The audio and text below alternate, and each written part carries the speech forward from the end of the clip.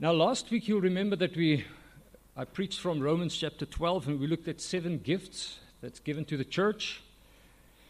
Now, it's sad to say that there are, unfortunately, professing believers who make excuses not to use the gifts that God has given them.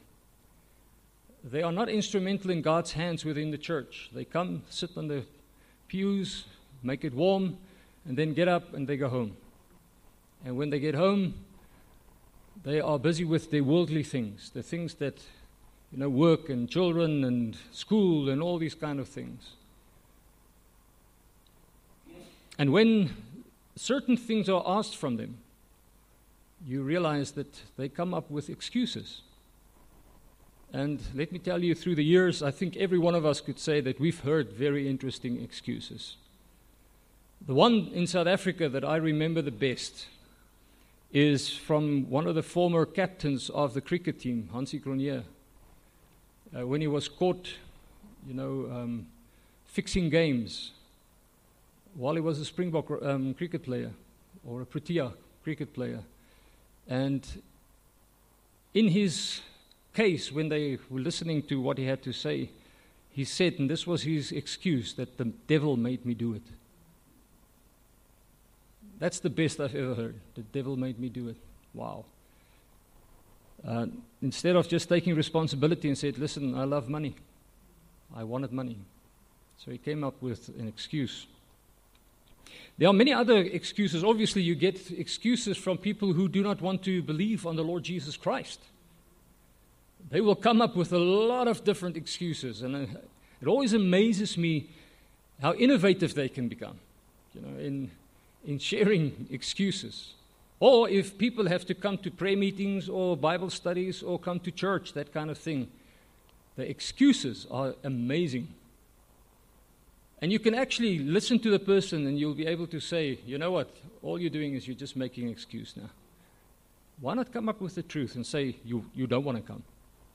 Or, you know what, I enjoyed the game so much I didn't want to come. Or I enjoy the things of the world so much that I don't want to be in the church. But you get excuses. Let me give you a few. Maybe you've heard some of them. Maybe you've used some of them. There are the excuse that people say, I don't want to go to church. There are too many hypocrites in the church. And I read from someone who says, listen, there's always place for one more hypocrite. So just come to church and listen to God's word. He will get the hypocrite out of you. But that's what people use as a reason, or not a reason, an excuse not to come to church. Or people can say that the people at church are not friendly. Those people are so unfriendly. I'm not going to go there again. So they church hop and they find a place that suits them. Because going to church is like window dressing nowadays. You go and watch, oh, no, I like this. Yeah, this is the church that I want to go to. It's not a question of, Lord, where do you want me to be? Where do you want to use me as an instrument in your hands to edify your people? Or another excuse is, I just don't fit in. I don't think the people will like me and accept me. Some people, and this is something that I've picked up quite a lot, in people that doesn't come to church, who doesn't go to church, I'm not talking about this church, I'm talking in general, is that they were hurt by somebody in the church before. And then they rather stay at home, and they become let's say, a believer in isolation, and they think they can grow spiritually like that. Or I don't have time. For Sundays is actually my only day to rest. Interesting one. Or there's someone that said, I'm against organized religion. So we can say to people, listen, we're actually unorganized, so you're welcome, come. I can worship God anywhere. I don't have to go to church. Have you heard that one before? Oh, I don't really get anything out of it. I go to church and I go home, but I didn't get anything out of it. Or the church doesn't do anything for me. Or the church people hate women and gays and the people who are divorced and certain ethnic groups or interracial couples, that kind of thing. So there's a hatred within the church, some people would say. That's why I don't go to church. Or that the people in the church are very judgmental. Have you heard that one? I don't want to go to church because they're judgmental. The moment you walk into the door, they start judging us. But beloved, you know what? It actually boils down to this. If someone doesn't want to go to church, they should just be honest with themselves. Stop lying to yourself. The problem is not the church. The problem is the person himself or herself. They are just using excuses not to go to church. Because chances are they might be lazy. Have you heard of that one? I'm too lazy to get up early in the morning. Or they just hate the church. They just hate going to church. Or they just don't like going to church because they don't like the people. Or they don't like to be told what to do. They want to do their own thing. Then there's another one is, I want to do things my way. And when I go to church, I've got to submit myself to a massive group of other people, and I just don't want to do that. So instead of just coming out with the truth and saying, you know what? I don't want to go to church because I just don't want to go. They come up with excuses. Because somehow people want to still look good in the eyes of others. And then they come up with excuses. This past week, I can't tell you how many excuses I've heard. Not here in Newcastle, I mean on documentaries and things that I've heard and listened to. It is amazing how many excuses are being used.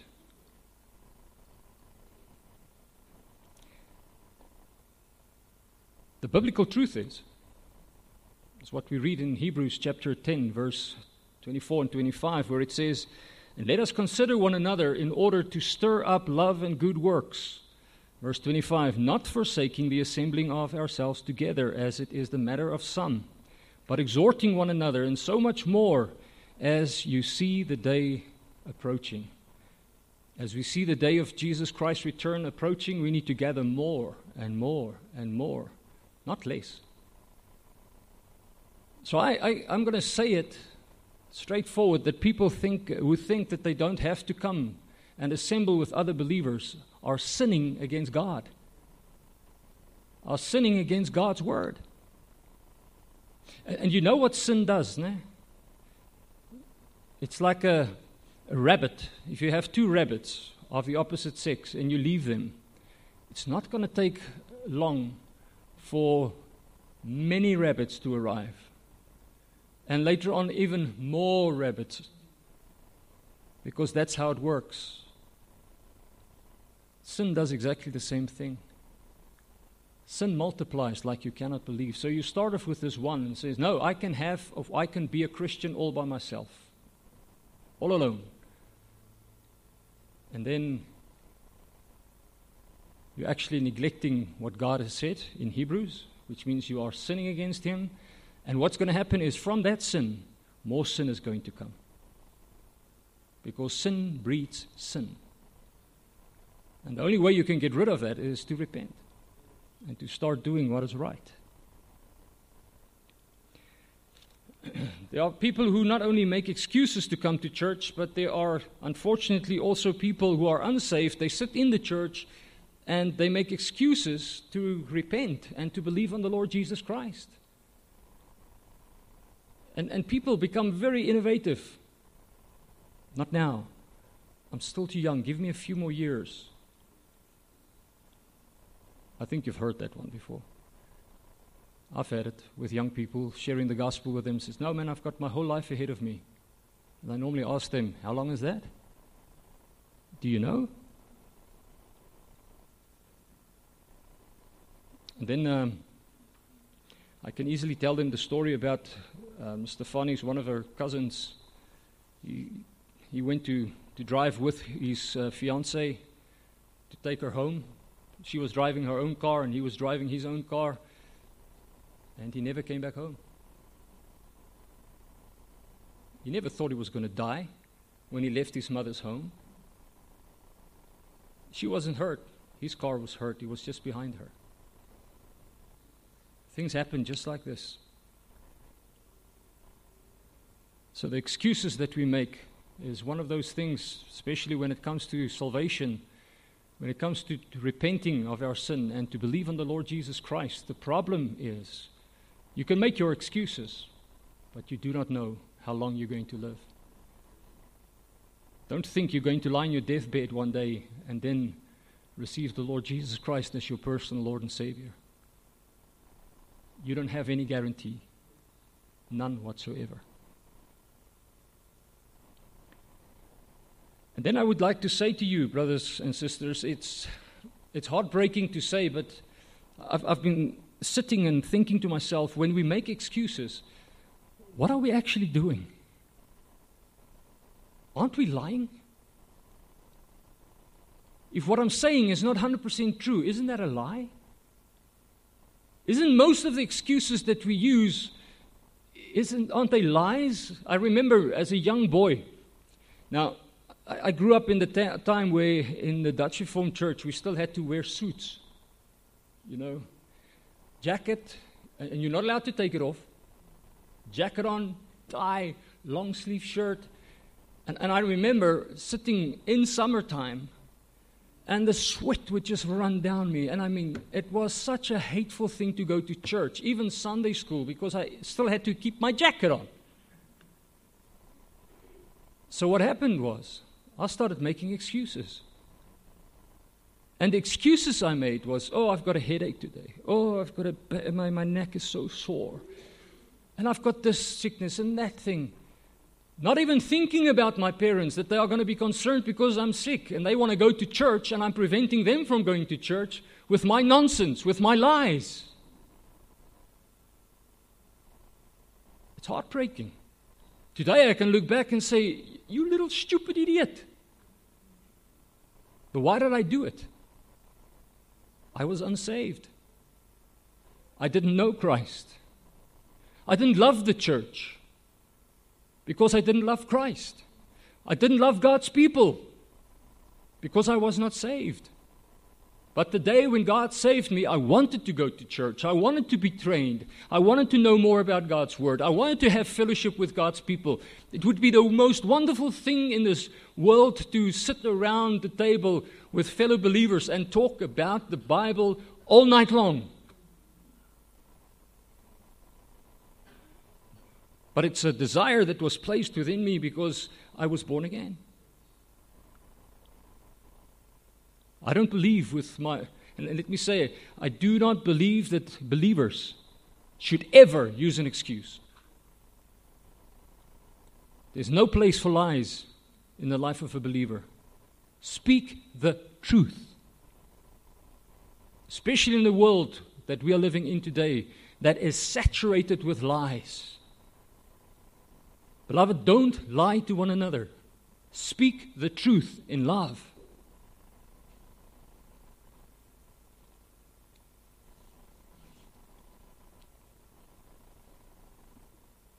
I believe that there are excuses that are interesting to listen to, and I believe that there are excuses that is really laughable. I heard this poem, or I read this poem, and I would like to share it with you. It reads like this. I don't know who the author is. But it says, excuses, excuses. You hear them every day. Now the devil, he'll supply them if from church you stay away.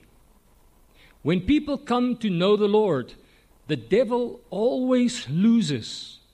So to keep them folks away from church, he offers them excuses.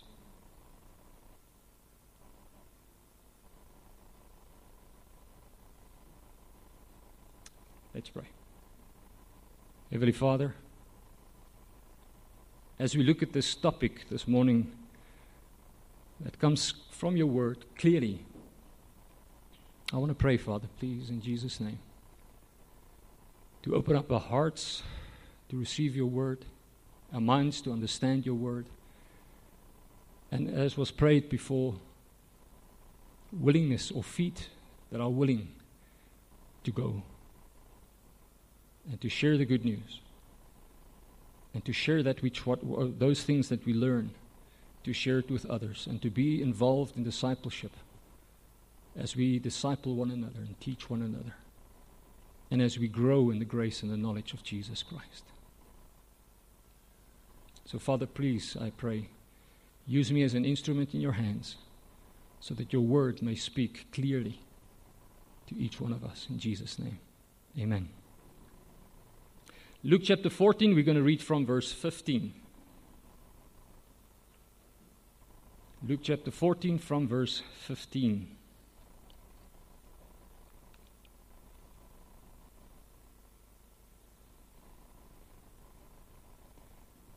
Now, when one of those who sat at the table with him heard these things, he said to him, "Blessed is he who shall eat bread in the kingdom of God." And then he said to him, "A certain man gave a great supper and invited many. And he sent his servants at supper time to say to those who were invited, 'Come, for all things are now ready.'" Verse 18. But, you know that little word, but? It's a sad word when you hear that word, but. It's like somebody that says to you, "Listen, I love you, but." What follows cancels everything before. And it says, "But they all with one accord began to make excuses. The first said to him, 'I have bought a piece of ground, and I must go and see to it. I ask you to have me excused.' The other said, 'I have bought 5 yoke of oxen, and I am going to test them. I ask you to have me excused.' Still another said, 'I have married a wife, and therefore I cannot come.' So that servant came and reported these things to his master. And then the master of the house, being angry, said to his servant, 'Go out quickly into the streets and the lanes of the city, and bring in here the poor and the maimed and the lame and the blind.' And the servant said, 'Master, it is done as you commanded, and still there is room.'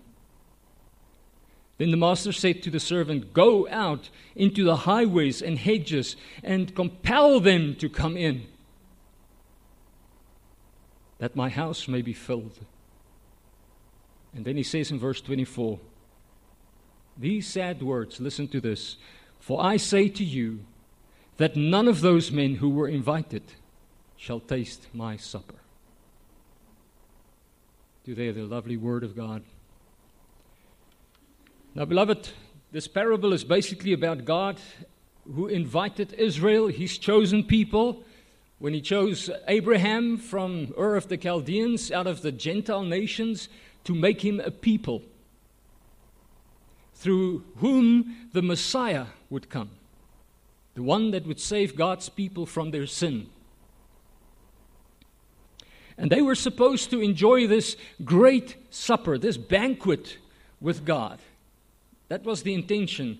God wanted them to enjoy fellowship with him. And remember, in ancient times, if you had fellowship with someone, you would eat with that person. So this is special, extremely special, that the Almighty God comes along and he invites a people and says, "Come and have a banquet with me." And this great banquet, basically in our text, refers to God's invitation to them to enjoy eternal life, obviously through repentance and faith in Messiah. And we see in our passage that all the people who were invited made excuses. And this is sad. Really, really sad. When Jesus came to this earth, he was basically God's invitation to Israel. He was inviting the people to repent, because the kingdom of heaven has drawn near. So Jesus was the one inviting Israel and said to them, listen, come in. There's going to be a feast.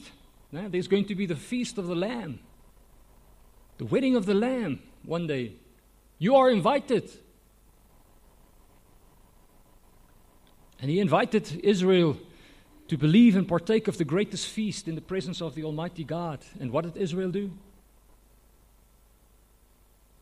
They rejected Christ. They cried out, crucify him, crucify the Messiah. We don't want him. We want the criminal. That's what Israel did. They rejected God's open invitation. Beloved, that's sad. So sad. They made excuses. They rejected God's invitation to be saved and have eternal life. So what did God do? The text tells us he became angry. That's the wrath of God that builds up. And God became angry at the nation of Israel. And what did he do? He said to his servants, now go out and go and get the Gentiles and bring them in. And the servant came back and said, well, we've done what you said, and there's still space for more. And he says, compel them. Kind of force them. Grab them by the neck and pull them in to this feast. And by the way, I believe that's a type of God's election of his people now. To go and to compel certain people, come on, get in there. So that they would go in without having the choice. But the people of Israel, they were invited. But they rejected him. Beloved, it's just like today, where the gospel is being spread, people hear the gospel, but they reject the gospel message. They completely reject it.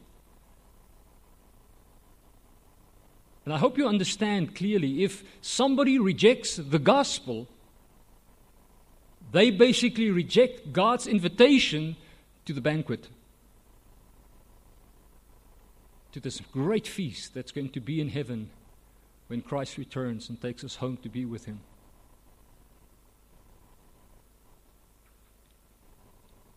God turns to the Gentiles, and in our passage, the Gentiles are represented by, and you'll read it in the text, the poor and the maimed and the lame and the blind, those on the streets and the lanes of the city. Those are the Gentiles. When Jesus came, remember he said, I come for the sheep of the house of Israel, the lost sheep of the house of Israel. That was Jesus' purpose, is to come and save his people. But when they rejected him, he turned to the Gentiles. Obviously still saving Jews who would come to salvation. Obviously those who come to faith in Christ and repent of their sin, they would still be saved. But they became the minority. And the Gentiles started coming in their heaps. And we've seen it in history.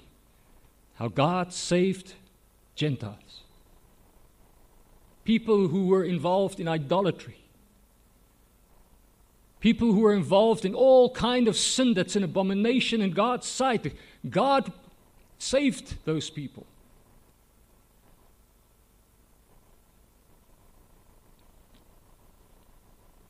The guest or the invited guests, Israel, who rejected the invitation, were replaced by the Gentiles because of their excuses. Because that's what our passage tells us. They made excuses. They had excuses not to go to the feast. Beloved, verse 24, listen to this. This is the consequence, the eternal consequence of someone who rejects the invitation of the Almighty God to join him at his feast. Verse 24 says, for I say to you that none of those men who were invited shall taste my supper. None of them. They will not even taste my supper because God won't allow them into heaven because they rejected the invitation. And what is the gospel invitation? The gospel invitation is that Jesus died for your sin. Because the wages of sin is death. We all deserve to die in our sin. But Jesus Christ took the penalty of our sin upon himself when he hung on that cross. He was buried as proof that he was dead. And after 3 days he rose again and he was victorious over sin and death and the second death. Amazing. And the invitation of the gospel is, believe on the Lord Jesus Christ and repent of your sin and you'll receive eternal life. That's the invitation. Israel rejected it. A few accepted it, but most rejected it. They still, up to this day, reject that invitation. There are missionaries in Israel preaching the gospel to the Jews. They still will not accept the Messiah, Jesus Christ. They are waiting for a Messiah, by the way. And we know who that Messiah is going to be. That will be the Antichrist. They are going to accept the Antichrist as their Messiah. But the invitation of the gospel is still there. It's open for them. It is open for the Gentiles. But I believe we are moving into a time where the apostasy is taking place within the church, where people are falling away from the faith and rejecting the invitation of God, the invitation of the gospel to repent and believe in the Lord Jesus Christ unto eternal life. It's heartbreaking. Beloved, something we should understand clearly is God is not mocked. What Stefan was speaking about this morning. What you sow, you shall reap. If you sow in unrighteousness, you will reap eternal death. The countries that has moved away from God, they will experience God's judgment. God will show them clearly that He's turned His back on those nations, and we can see it worldwide today.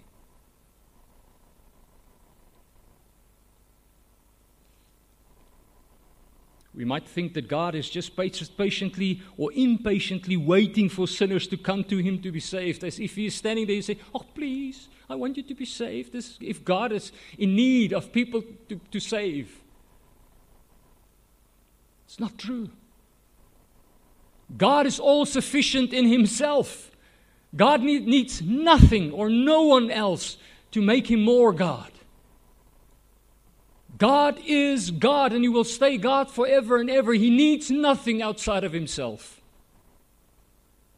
So if God reaches out with an invitation of the gospel to a sinner, it's because of His mercy and His grace. He doesn't need that sinner. Sinners needs God. We need God's forgiveness. We need fellowship with God. We need Him to invite us to His meal. We need Him to open up the door so we can come in. We need Him to say, "Listen, sit down, and here's the meal." It's not as if God is standing there as this poor fellow who's waiting for someone to please just turn to Him by faith. As if God is weak. He's not weak. God is not mocked. And when Israel rejected Christ, when they rejected the Messiah, God said to them, "Not one of you will partake of the meal, the supper that I'm going to give you, or those who are saved." That's the God we serve. God is God.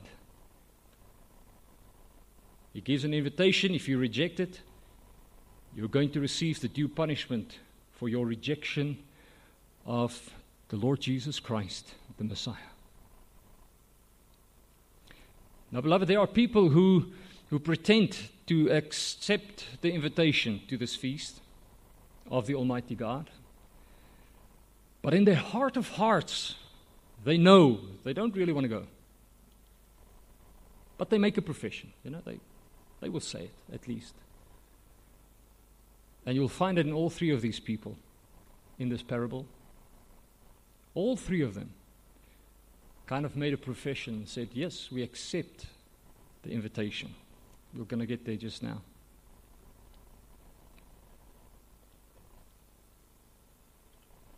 Jesus taught in Matthew chapter 5, verse 37. He says, let your yes be yes, and your no be no. For whatever is more than these is from the evil one. So if I say, yes, Lord, I accept your invitation, and I want to be part of this feast that you're going to give to us, then you stick to it. You said yes. And if you're not interested, say no. It's fine. No problem. Just don't come up with excuses, because those excuses are from the devil. Don't fall into that trap. You see, the men that Jesus referred to in this parable all accepted the invitation, which means they said, yes, we'll come. And I remember our wedding day, for example. We prepared for a certain amount of people that would come to our wedding. All excited. I mean, it's the big day of our lives, and we invited people to share that beautiful day with us. You know how heartbreaking it is? And I think you must have experienced it as well. You walk into the hall, and it's nicely made up and beautiful, and there's an empty chair, there's an empty table of people that said they were going to come to the wedding, but at 99, they come up with excuses not to come. Why did they say yes? Why didn't they just say no? It's fine. Because then I can invite somebody else, or we can invite somebody else. Stefania and myself, we said afterwards, we should have invited our friends. Because look at the empty chairs.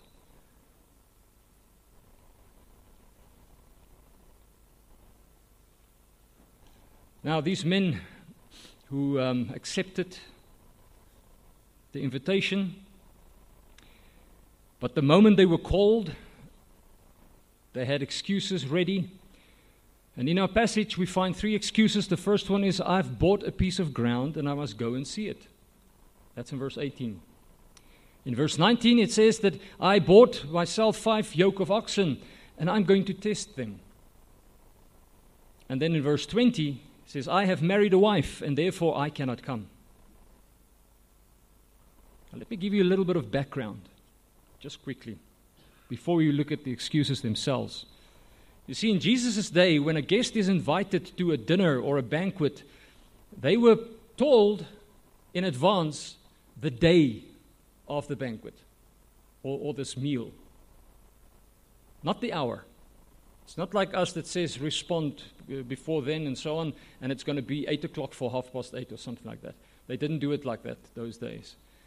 What they would do is you would get the invitation to come to this banquet, and then what happens is just before the banquet starts, the person that basically is giving the banquet or this feast will then send out the servants to go to these invited guests and to tell them, listen, it's time. So that day of the banquet, you just ready. Everybody needs to be ready because the servants of the master can come at any time and invite you to come to this banquet.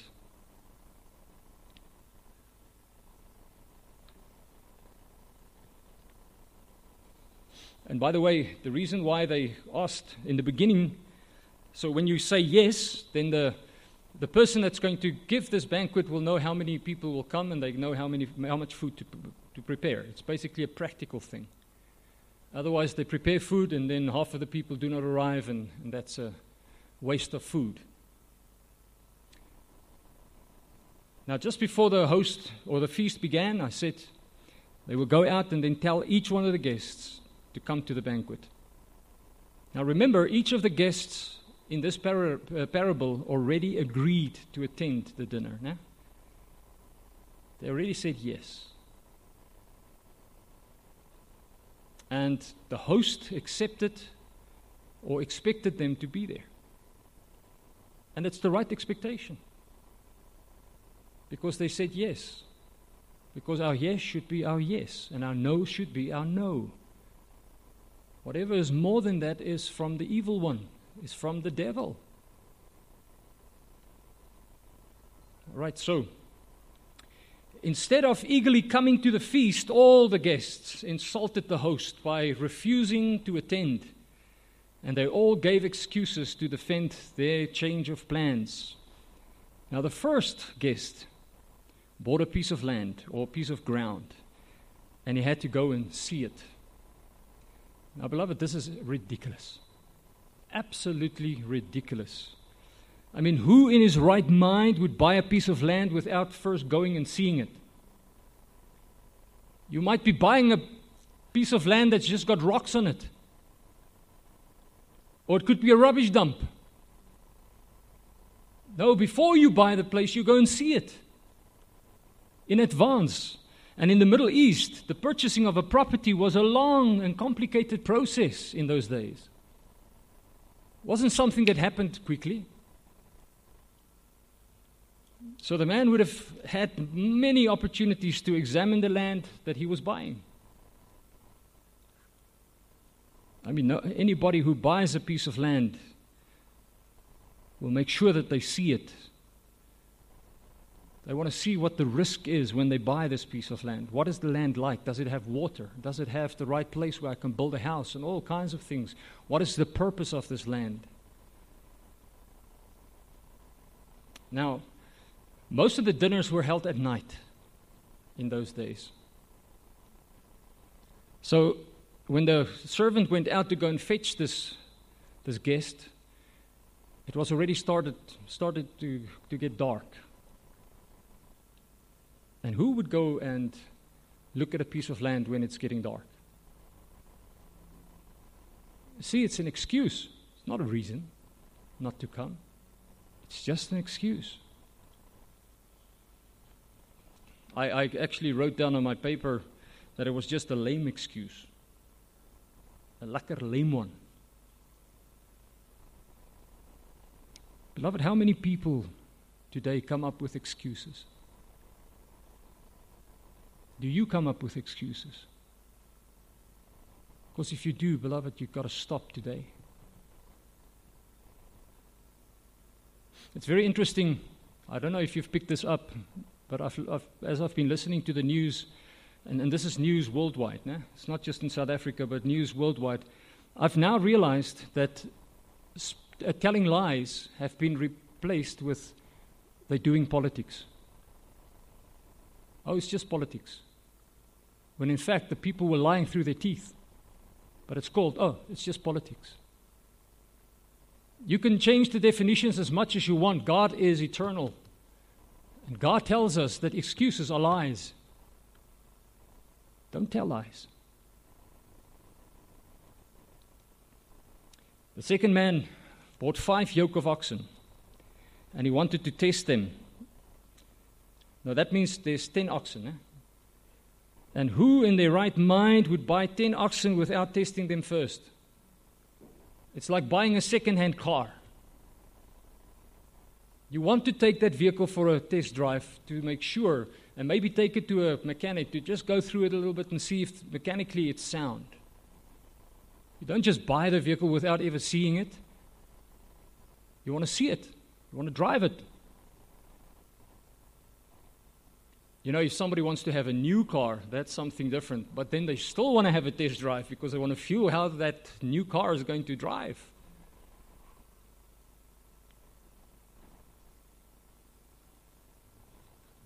How could this man really put these oxen to the test when it was already that late in the day? Doesn't make sense. And the statement that he gives in our text that says, I am going to test them, basically suggests that he was already on his way to the farm when the servant came to tell him, listen, the dinner is ready.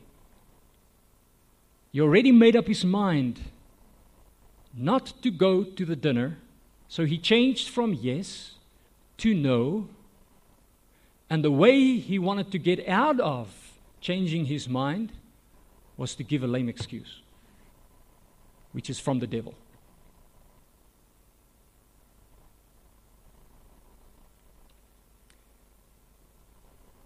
That brings us to the third guest. This third guest actually had no excuse at all. This is beyond lame. He says, I have married a wife, and therefore I cannot come. Maybe it's one of those wives that has a string around his neck and then pulls him, ties him up, puts a pin into the ground, and then ties him up, and he's not allowed to go anywhere. Handcuffed behind his back, his legs handcuffed, and you stay here. Maybe it's one of those wives. Beloved, Jewish weddings involved a lot of preparation. It wasn't something that just happened quickly, overnight. And a Jewish wedding was never, ever a surprise to anyone. And this man knew that he was taking a wife. Basically, he should not have agreed to go to the feast in the first place if he knew that he was going to get married.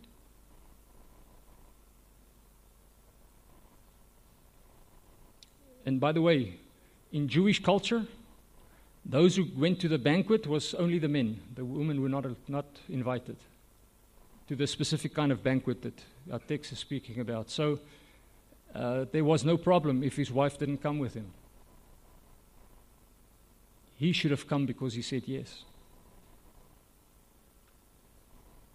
Having a new wife could have kept this man from the battlefield, because the scripture teaches us if they get married and they are married for a short period of time, they don't have to go to war for a certain period of time. That was biblical, but to come to a feast, no limitations. It is just his word, yes or no. So a very lame excuse indeed. And it's amazing when Jesus gives us these three excuses, that these three excuses basically kind of gives us principles for all excuses given through all the ages. See, we learn some lessons from these three excuses. The first one is, I believe, that possessions can be stumbling blocks in people's lives, not to come to Christ or to move away from the faith. Because the oxen did it for this man. He didn't want to come to the banquet because of the oxen that he bought. The second lesson we learn is that ambition and dreams can be stumbling blocks in people's lives. The man that went to buy a piece of ground, obviously it would have been an improvement for him. If you buy a piece of land, it is expansion of your property. And we need to be very, very careful that our ambitions and our dreams do not become stumbling blocks in our lives. Because it has been stumbling blocks in many, many people's lives, not to come to Christ. And for many, unfortunately, also not to come to church. Third, loved ones can be stumbling blocks in our lives or in people's lives. That man that married a wife, she became a stumbling block in his life while he used her as an excuse. And how many people use other people, my wife, my children, my extended family or whatever, use it as excuses not to be with God's people. It always amazes me how people will stay at home on a Sunday morning because they've got unsaved family. But they will not come to church to their saved family. They will rather have fellowship with their unsaved family. If they were sitting there and preaching the gospel to them, different story.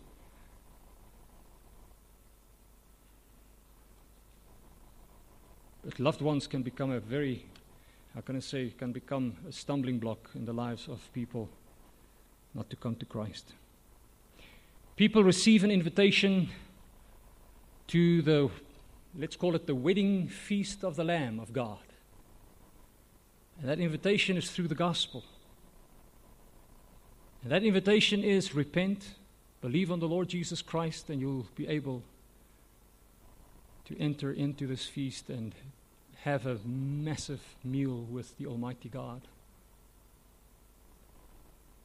And God sent His only begotten Son to die for His chosen people, Israel. That's why Jesus was here on this earth. Obviously, we've got the Old New Testament, so we know that the gospel would come to the Gentiles as well. But God wanted to save His chosen people, but they rejected Him. They rejected the invitation. They rejected the feast that He prepared for them to enjoy with Him. And that is so sad. And their excuses caused God to become angry. But praise God for that, because salvation came to the Gentiles, you and I. I don't know if there's any Jews here this morning. People that are from Israel. So that means we are all Gentiles. And the gospel invitation is still coming to Gentiles. And it's coming to Israel. Beloved, the warning is Israel made excuses when God invited them. What are you going to do with the invitation of the gospel to believe and repent of your sin? Will you accept that invitation? Will your yes be yes and your no be no? Because remember, anything more than that is from the evil one. And excuses fall into that category. Excuses are wicked. So make a decision today. If you're a believer, stop making excuses. If you have a reason, fine. Stop making excuses. Live in the light. Be salt. Be light in this world. And let your yes be yes and your no be no. Let's pray. Heavenly Father, thank you that we can come to you in Jesus' name. Thank you so much that we can have this example. Yes, it's a parable, but wow, filled with so much spiritual truth. And we know, Father, that Israel rejected you. And salvation came to the Gentiles, to us, each one of us. And we know that the gospel call is still going out today. The invitation is still there, and I want to pray, Father, if there be anyone this morning that is sitting in this auditorium, if there's anybody listening online this morning who have not accepted this invitation, who have not repented of their sin and turned by faith to Jesus Christ alone and trust in Him alone that He can save them. Father, I pray, may this morning be that morning